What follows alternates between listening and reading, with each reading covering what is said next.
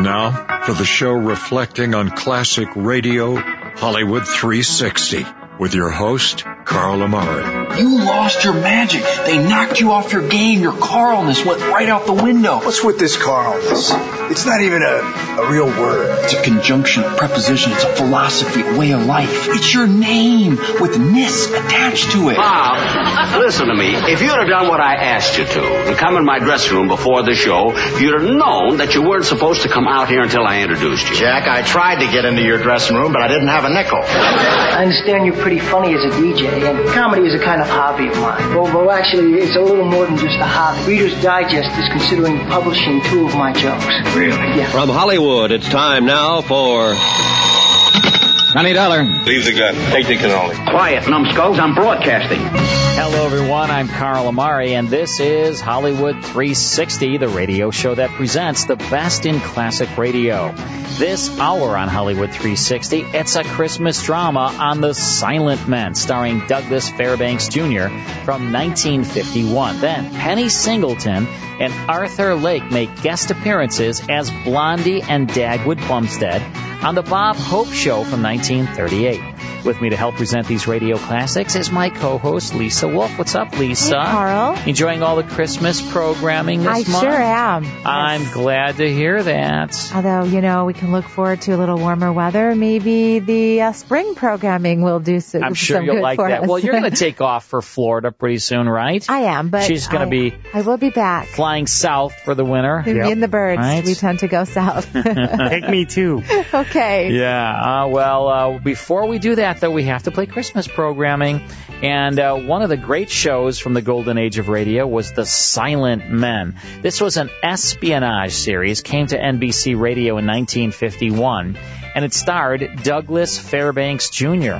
He was a perfect choice because he actually lived and worked with espionage and special operations for most of his State Department and U.S. Naval Reserve career throughout World War II.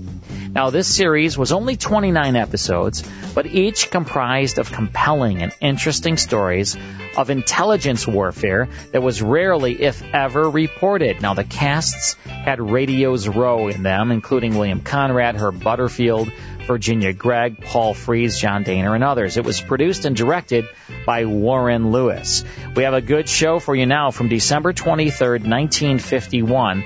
This is called The Souvenirs of War. It stars Douglas Fairbanks Jr. in Part 1 of The Silent Men. Douglas Fairbanks Jr. in The Silent Men. The National Broadcasting Company proudly presents Douglas Fairbanks' production of The Silent Men. Transcribed stories of the undercover operations of the special agents of every branch of our federal government and their relentless fight against crime. Now here is Douglas Fairbanks. In the United States of America, a man may legally purchase a gun to be kept in his home for the protection of himself, his family, and his rights. This is a constitutional privilege denied in most other nations of the world. However, as crime records attest, not all guns are purchased legally.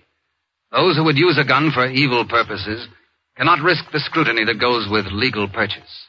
They buy illegal weapons, handled in the shadows outside the law, guns bought to intimidate or kill rather than to protect. Against the traffic in illegal weapons, we have one defense: the silent men, special agents of the federal government who track down the purveyors of illegal weapons.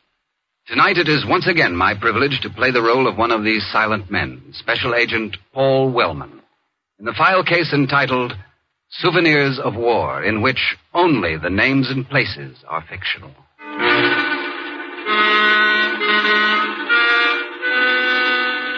It started in Detroit with a request from the local police. They were holding an 18-year-old boy, Billy Watkins, on a charge of murder. He'd killed a liquor store proprietor in a holdup. The federal government entered the case because of the weapon employed. Better come into my private office, Mr. Wellman. Thank you. It's quieter in here. Sit down. Ah, thanks. At the gun on your desk? Yeah. Ah. German Luger. Nazi Army issue for officers. Your lab been over this? Yeah, you can handle it. Uh-huh. How about the slug? American ammunition, near as the lab can determine. Quite a few companies put out shells of almost identical caliber. Yeah. Not perfect fits, but close enough to kill a man with. Oh, we've had a couple of other foreign gun cases. Like what? These. Kid killed in a gang fight a few months ago. Lab thinks the murder weapon might have been a Mauser. And here's another. Negro shot down while he was waiting for a bus. Witnesses saw a couple of youngsters barrel by in a hot rod when the shot was fired. Slug indicates a weapon of Belgian manufacture, according to ballistics. This kid, Billy Watkins, who killed the liquor store man, he tell you anything? Tough one. Clammed up. You want to talk to him? Is he here? I had him brought in from the county jail this morning. I've got him in the bullpen. You got a private office I can see him in? I'd like to get him out of his cell for a few minutes. Sure. You go in here. All right. I'll get him and bring him in to you. I ain't saying nothing. My lawyer told me not to talk to nobody. As far as the charge of murder against you is concerned, he may be right, Billy, but I'm not interested in the murder charge. That's for the local authorities. I want to know about the gun that was found on you. Where'd you get it, Billy? I got nothing to say. Okay. Well, maybe we can talk about something else, eh? Understand you come from a large family, eh? 6. You're the oldest, aren't you? Yeah. Guess you've made your family pretty happy. I don't care whether they're happy or not. They'll get by. Oh, sure. Looking at you through bars isn't going to bother them at all. That's why you've refused to see your mother, isn't it? Why don't you leave me alone? That's the stuff. Be tough. You got a kid brother, 14 years old. Maybe he'll see what a big shot you are. Maybe he'll wind up sharing a cell with you for a few years later on. I don't care what you say to me. I ain't going to tell you nothing. Why should you? Don't spoil your kid brother's chances. Maybe if you keep quiet, somebody will put a gun in his hand someday and he can join you for good. You've been involved in a series of petty thefts, Billy, but never with a gun until this time. You threw away your whole life on that gun. It's my life, ain't it? I ain't kicking about it. You killed a man. You threw his life away. You threw away the lives of your mother and your father. Oh, let me alone. I asked you to leave me alone. Go ahead, Ball. It'll do you good. You want to see your mother? She couldn't come. She couldn't take it. You want to see her here? In this office without bars between you? Oh, they wouldn't let me. You know they wouldn't. I could fix it. It might be the last time, Billy. The last chance for the rest of your life. Without the bars. What do you say, boy? All I want to know is where you got the gun. I bought it. From who? I don't know. I never saw him. I don't know who he was. You going to stick to that? It's the truth. Oh, it's hard to explain. Try. I'm listening. Well, I had to put $50 in a locker in the bus depot. Go ahead. Well, then I took the locker key and put it in an envelope. I mailed it. Just like that? No address? It went to a guy named Harold Callan at the Hotel Sussex. You never saw him? No. Then what? Well, the next day I got a letter. An envelope come in the mail, and it had a key in it. Uh-huh. For a locker in the railroad depot. I went and opened it, and the gun was there in a package. I see. Well, who told you to write to this Harold Callan in the beginning? A fortune teller? No. It was... Go ahead, Billy. A guy named Burton. Who's he? Fats Burton. He used to run a pool room on Lake Street before the war. He was in the Army, and he said the Callan guy was in the Army, too. That's how come he had the gun. It was a war souvenir. All right, Billy. The guard will take you back to your cell. You said I could have a visitor. You will have. As soon as I've checked your story. The story wasn't easy to check. Up to a point, we followed the lead Billy Watkins had given me, but it wound up against a stone wall. I went back to police headquarters. Got a report for you, Wellman. Good. You won't think so. It is. Here's statements from every employee of the Sussex Hotel. Isn't Harold Callan registered there anymore? He never was registered there. Well, that Watkins kid wasn't lying to me, Chief. I didn't say he was. Nobody at the hotel ever heard the name Callan before? The night desk clerk might have. He's not sure. How come? Too many names to remember on a job like that. But when he was going over the register with my men, he said he thought a man had stopped in one night and asked if he was holding a letter in the name of Callan. I see. Clerk said he did have a letter. You know, sometimes mail comes to a hotel for people who are traveling, haven't reached the place to check in. Sure. It's a good gimmick. As far as the clerk remembers, Callan said he'd planned to stay at the Sussex. That's why he'd had his mail sent there. But he had to go right back home because of urgent business. Yeah, that figured. Don't suppose he said where home was, did he? If he did, the clerk doesn't remember it. Looks like our only lead to Callan, if Callan is his name, will be through Fats Burton, ex-GI and pool room operator. No good, Mr. Wellman. Why not? Burton's back in the Army. Oh. He re-enlisted and was assigned to duty in the Allied sector of Germany. Went over last week. Oh, great. I suppose you could work an angle and have him sent back to the States. Well, what good would it do? He's committed no crime, none that we could prove. There's the kid story. Sure. The word of a murderer against a citizen without a record, and a soldier on top of that. No, Burton's out. We can't hold him. I had loose threads and nothing to tie them to. I tried to find a man named Harold Callan who mightn't even exist. Billy Watkins had made his contact through Fats Burton in the pool room circuit. I tried the same circuit. For weeks, I clicked balls together, sticking to the places where young hoodlums seemed to gather. Finally, I hit something. Say, that was a pretty nice shot, mister. Well, thanks. Want to shoot a game? Yeah, all right. Well, what do you want to play? Rotation, Chicago, or the black ball? You pick it. Rotation. Hey, Pete, rack him up here, will you? Okay. Loser pays, okay? Sure. Now, how about a little action on the side? Well, you've watched my game. I haven't seen yours. Yeah, I don't think I'm as good as you are. Nickel a point shouldn't leave nobody bleeding. How about it? All right, nickel a point. Thanks, Pete. All right. Toss to see who breaks? Fair enough. Yeah. You call it. Heads. It's tails. Okay. Bust him.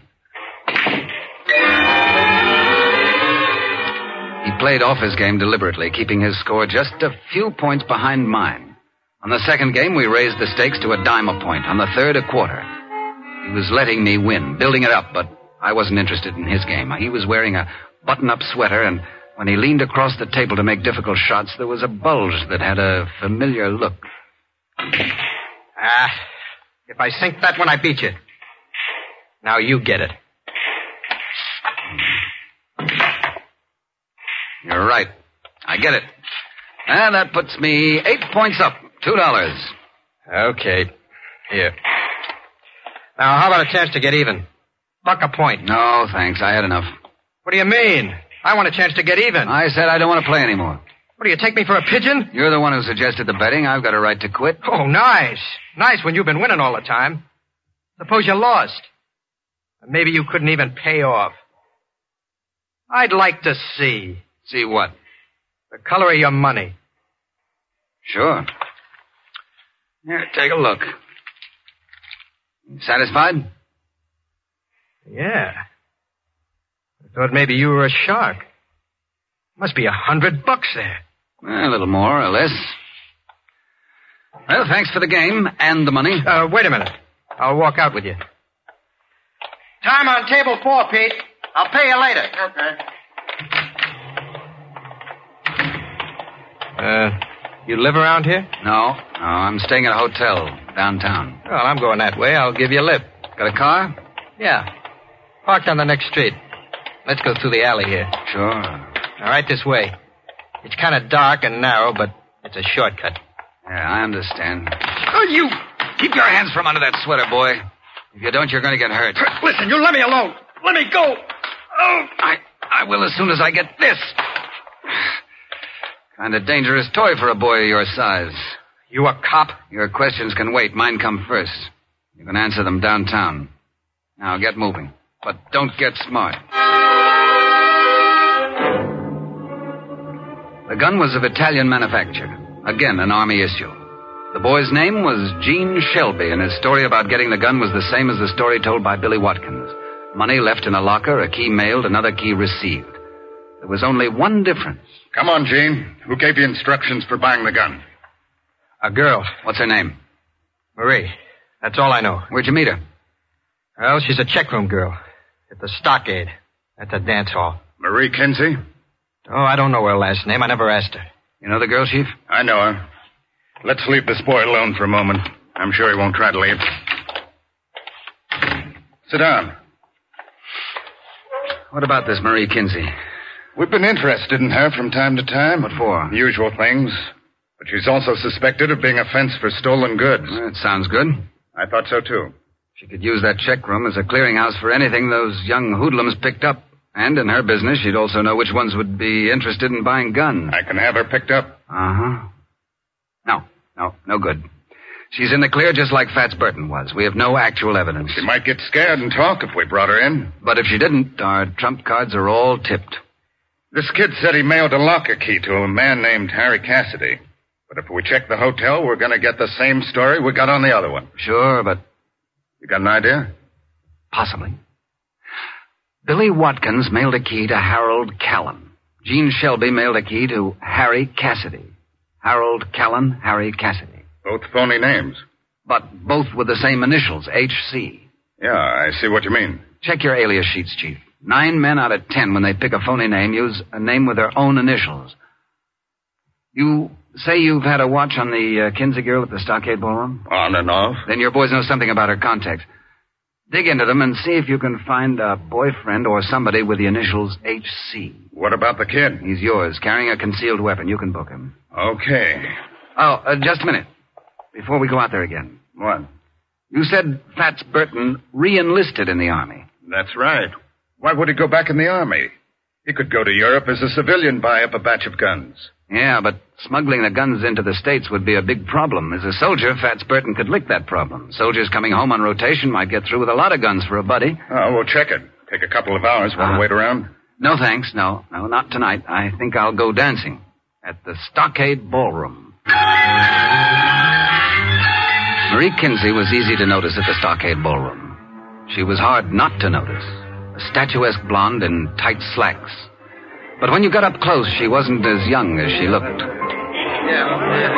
on, you guys. You can't wear overcoats on the floor. Check them. You two, Buster, with the hat. Me? Hi. Start shedding. Pardon me? The coat. Take it off. I can't check it while you're wearing it. No, I'm not staying. I'm just looking for somebody. Who? A kid named Gene Shelby. You know him? What do you want to see him about? You'll know. Well, doesn't come here every night.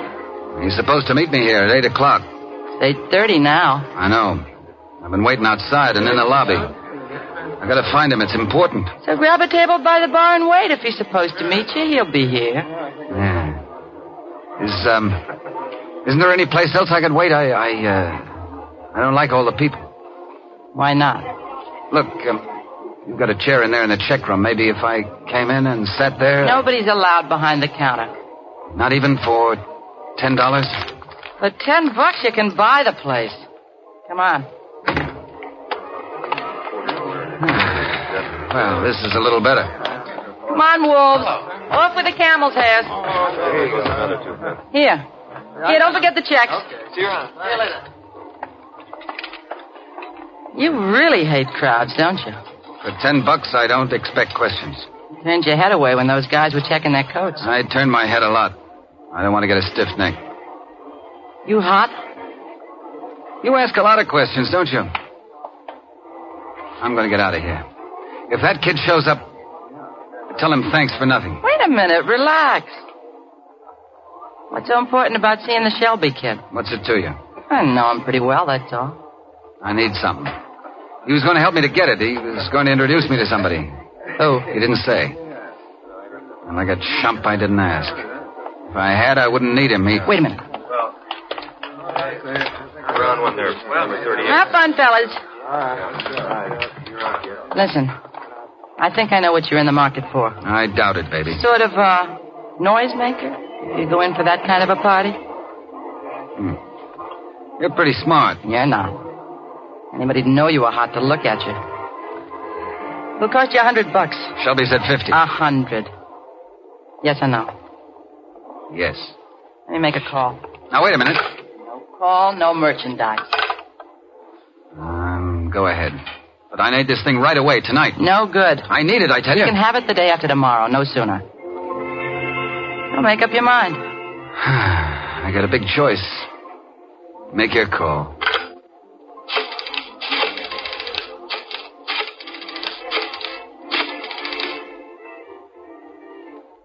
Marie, I got a customer. All right. I got it. 100. Yeah. Right. Got a pencil? Yeah, here. No, you write it. Harry Callen. Callen. Hotel Waltham. Can I go over and see him tonight? You don't go see him at all. Go to the depot 5 blocks from here. Put the money in an envelope.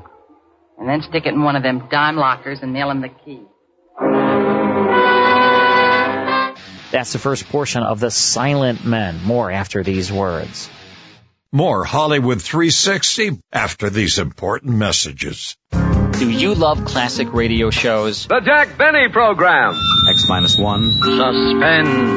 Now you can receive 10 classic radio shows on 5 CDs every month by joining the Classic Radio Club. Hi, I'm Carl Amari. I've started the Classic Radio Club so fans can receive the best of the best from my library each and every month. Join now and receive your first 10 classic radio shows on 5 CDs, a $39.95 value for only $4.99. Then every month I'll hand select 10 more of the greatest classic radio shows and mail them to you on 5 CDs. Log on to ClassicRadioClub.com to join and receive your first 10 classic radio shows on 5 CDs for only $4.99. That's ClassicRadioClub.com or call toll-free 888-642-6556. That's 888-642-6556.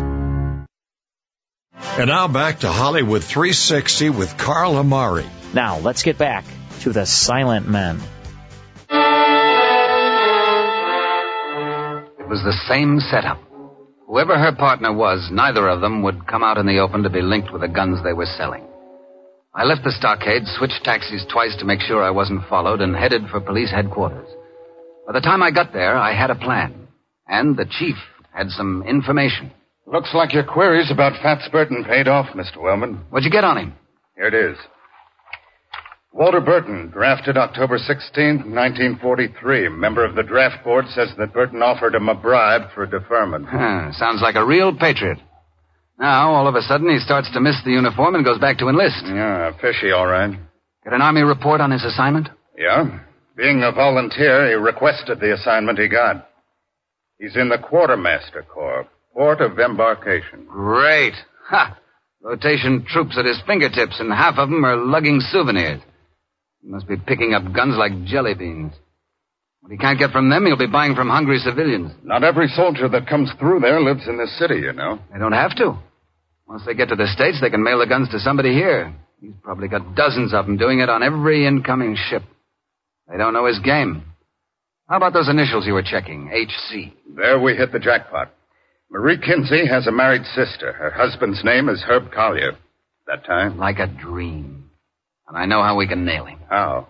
The man's going to sell me a gun.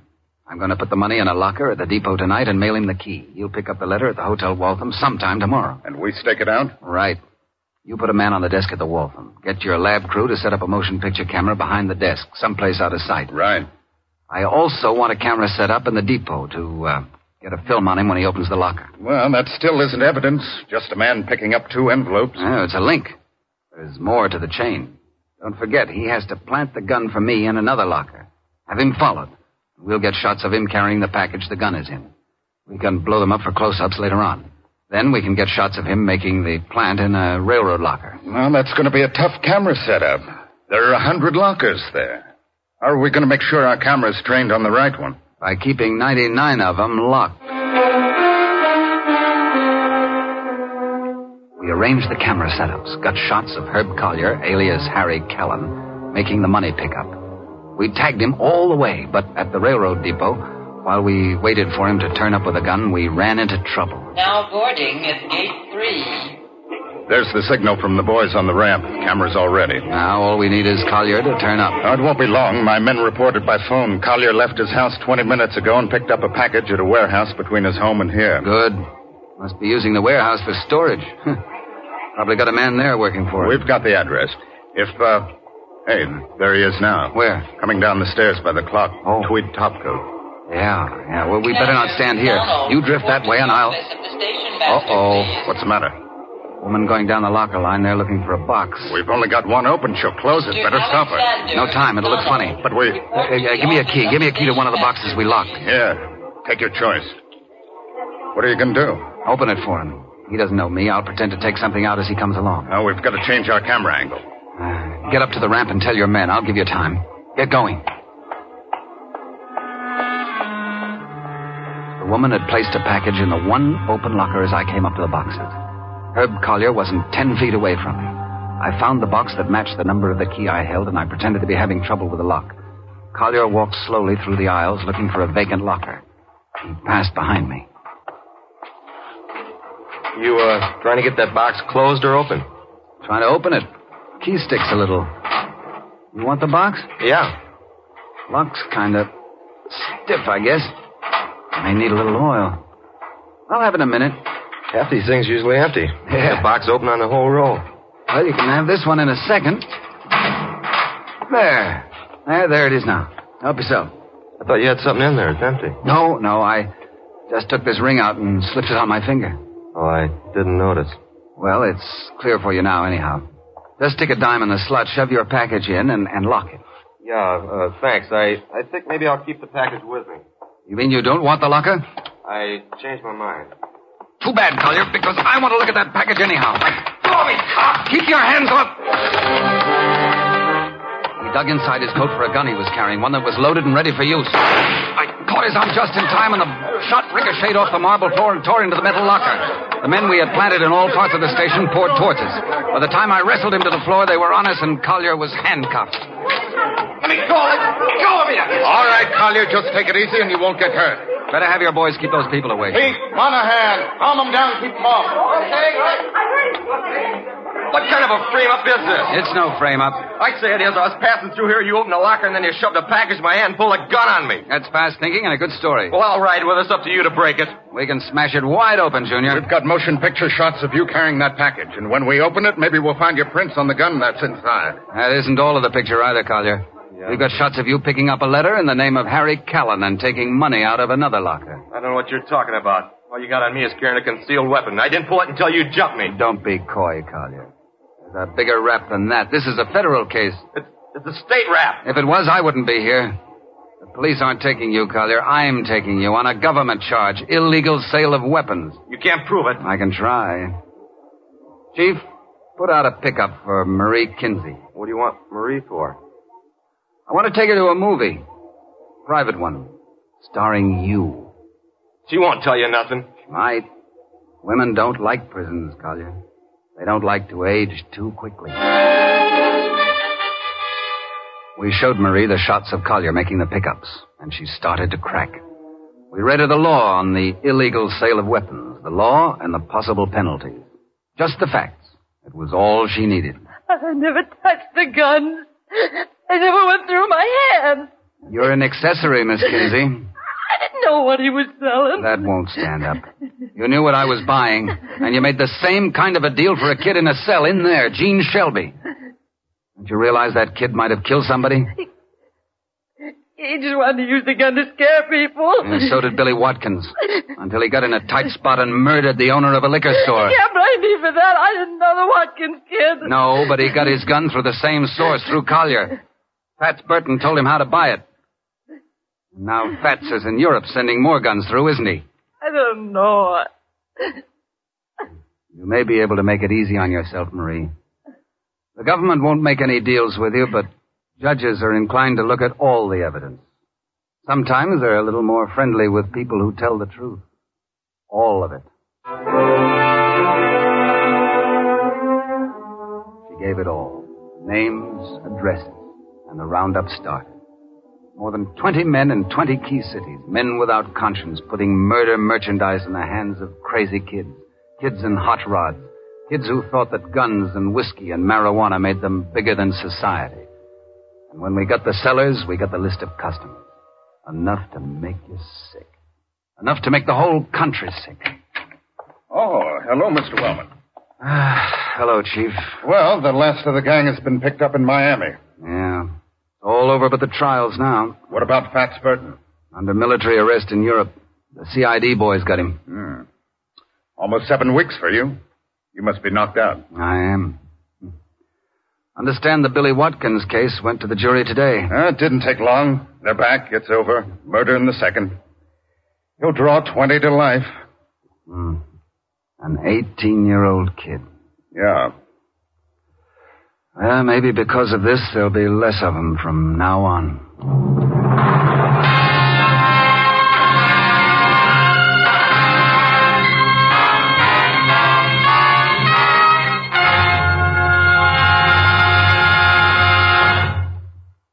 This is Douglas Fairbanks again. The smashing of the illegal weapons ring closes another chapter in the distinguished chronicle of our silent men, the special agents of all branches of our federal government who daily risk their lives to protect the lives of all of us. Next week, we will tell you a story involving heartless dealers in human contraband in the file case entitled Visas for Sale, another venture undertaken for our protection by The Silent Men. The Silent Men is produced and directed by Warren Lewis. Tonight's case was written by Joel Murcott and transcribed in Hollywood. Only the names and places were fictional. Featured in tonight's cast were Stan Waxman, Jerry Farber, Glen Vernon, Gene Tatum, and Bill Yeagerman. Your announcer is Don Stanley. Douglas Fairbanks will shortly present Betty Davis, Gary Merrill, and Emlyn Williams in the motion picture Another Man's Poison. Listen again next week and every week to other exciting adventures involving the law enforcement adventures of the special agents of our federal government.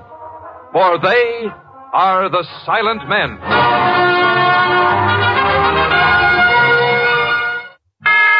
Now, Tales of the Texas Rangers on NBC.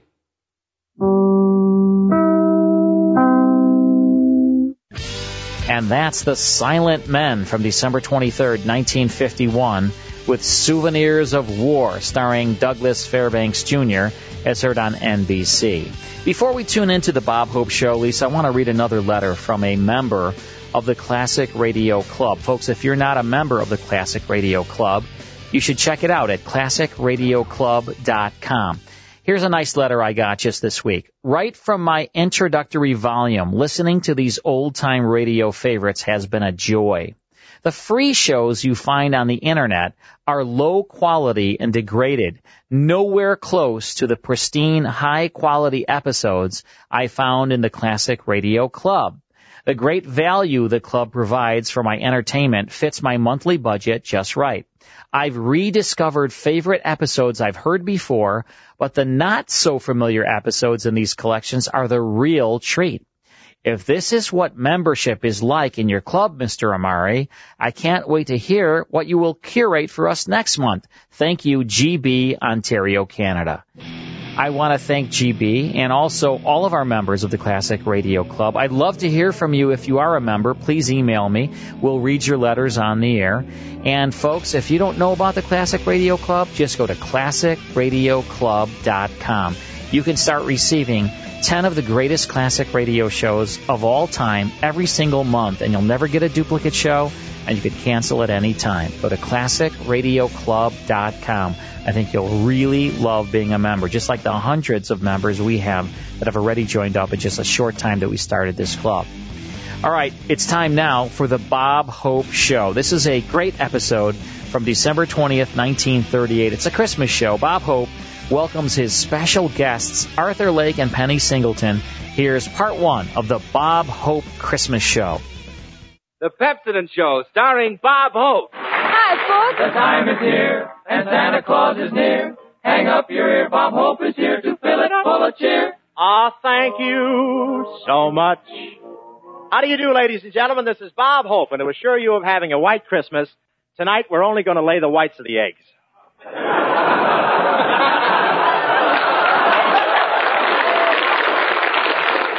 It's nice Christmas weather we're having here. It's been raining so hard here this past week, I hear Santa Claus is trading his reindeer and sleigh in for 3 seals and a surfboard. I drove my car downtown today to do my Christmas slopping, and a cop gave me a ticket for crossing the street against the tide.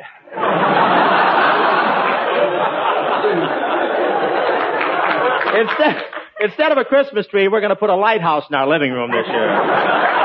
Boy, and it was really wet today. I went into a bakery to buy a 2-pound chocolate cake, and when I got home, I had 3 gallons of cocoa. Yes, I did some more Christmas shopping today. I want to send my uncle something he'll like. How do you wrap up a saloon? On Christmas Day, my uncle's going to be Santa Claus in a nudist colony. They sent him his costume today, a long white beard and a bottle of Mercurochrome. If it's a cold day, he won't need the Mercurochrome.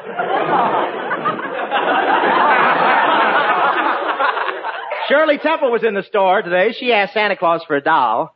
Then Santa Claus asked her if she could get him the right answers to the movie quiz. I bought a present for my little niece, Bessie, a doll that will hit back. It's a mama doll. It's a mama doll. On the way out of the store, a guy bumped into me and the doll said, Mom, and the guy looked at me and said, Pardon me, madam. I wanted to buy a tie and told the clerk I wanted to see something in stripes, so he brought out my brother from Alcatraz. The warden up there told the boys it would be nice if they could get a tree for Christmas, so 10 of the prisoners went to Yellowstone Park to get one. That was 6 years ago, and they haven't found the tree yet. My brother always tries to come home for the Christmas holidays. Last year he built a boat, and all the other prisoners laughed at him. He couldn't get it out of his cell. The warden hung a sign on my brother's cell, do not open till Christmas, 1945. Say, Bill, tell our listeners who we have hanging on the tree waiting to entertain tonight. All right, Bob. Tonight, ladies and gentlemen, first of all, we bring you the favorites of millions of readers of the cartoon strip Blondie. Blondie and Dagwood Bumstead, as portrayed by Penny Singleton and Arthur Lake. Then we have Skinny Ennis and his band, 6 hits and a miss, Jerry Colonna through the courtesy of Warner Brothers, and Bob Hope through the courtesy of the old man with the whiskers. Santa Claus? No, Joe Miller.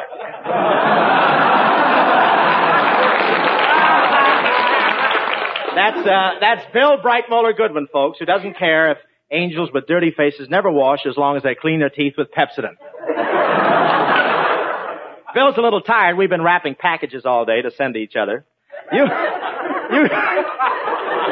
should see me wrap them. It took me 2 hours to wrap one package today. Then I had to unwrap it again. I was in it. I wrapped up one package and put a sticker outside marked unbreakable. The clerk in the post office looked at me and said, you want to bet? Boy, you really have to get up to get to that post office early, get waited on. I was there at 5:30 this morning. First time I ever mailed a package in my nightgown. I got there at 5:30 and stood right on the line, the California-Nevada state line. Everybody was licking stamps and addressing packages. I reached out for a pen on the table.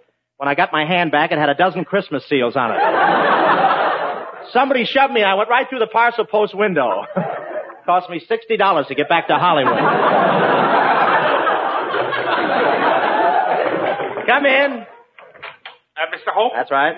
I suppose you've heard about the peace conference they're having in South America. Why don't you broadcast from there? South America? Why should I? I've been listening to your program, Peru.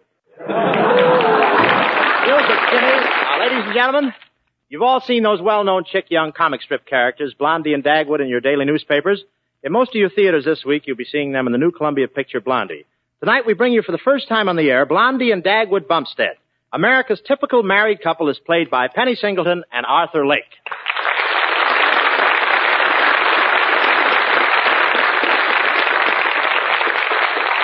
Hello, Bob. Hello, Mr. and Mrs. America. Hello, Walter. Say, I'll bet it was a real treat for you two to play that young couple, Blondie and Dagwood. It certainly was, Bob. We've seen them in the comic strip so often, we felt they were old friends of ours. Did you enjoy being married to Penny in the picture, Arthur? Yes, sir. I married an angel. You married an angel? Yeah, Penny's from heaven. Tell me, how did they happen to cast you two for the roles of Blondie and Dagwood? Well, the director thought we sort of looked like them. Yeah, but I thought Dagwood was supposed to be a dopey-looking guy. Yeah, that's right. The casting director took one look at me and said, if he's alive, he's it.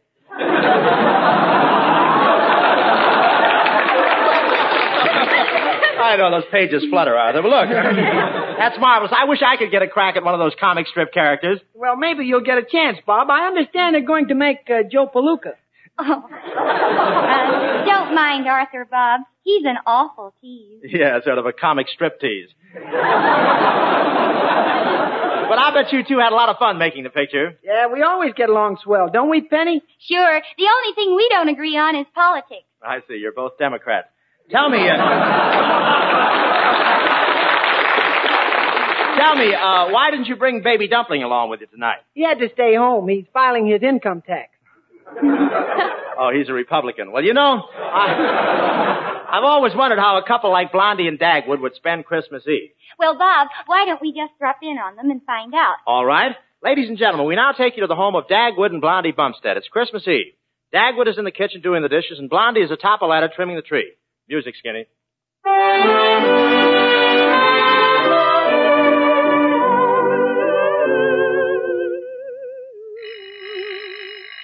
Dagwood, go to the door. I can't. I still got 2 more dishes to do. Okay, Blondie, I'm finished. Dagwood, if you break any more dishes, we'll have to start going to the movies again. Dagwood, will you please go to the door? All right. Gee, I sure hope it isn't company. I'm dead tired. Hello, Dag. Well, Bob Hope, come on in, Bob. Blondie, look who's here. Well, Bob, this is a surprise. If I'd known you were coming, I'd have trimmed the tree with Pepsodent. Yeah, well, if I'd known you were going to do that, I'd have brought along my teeth.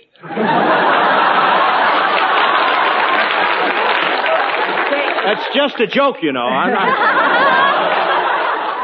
And that's the first portion of the Bob Hope Christmas Show from December 20th, 1938, starring Bob Hope and special guests Arthur Lake and Penny Singleton. We'll have more of Hollywood 360 after these words. More Hollywood 360 after these important messages.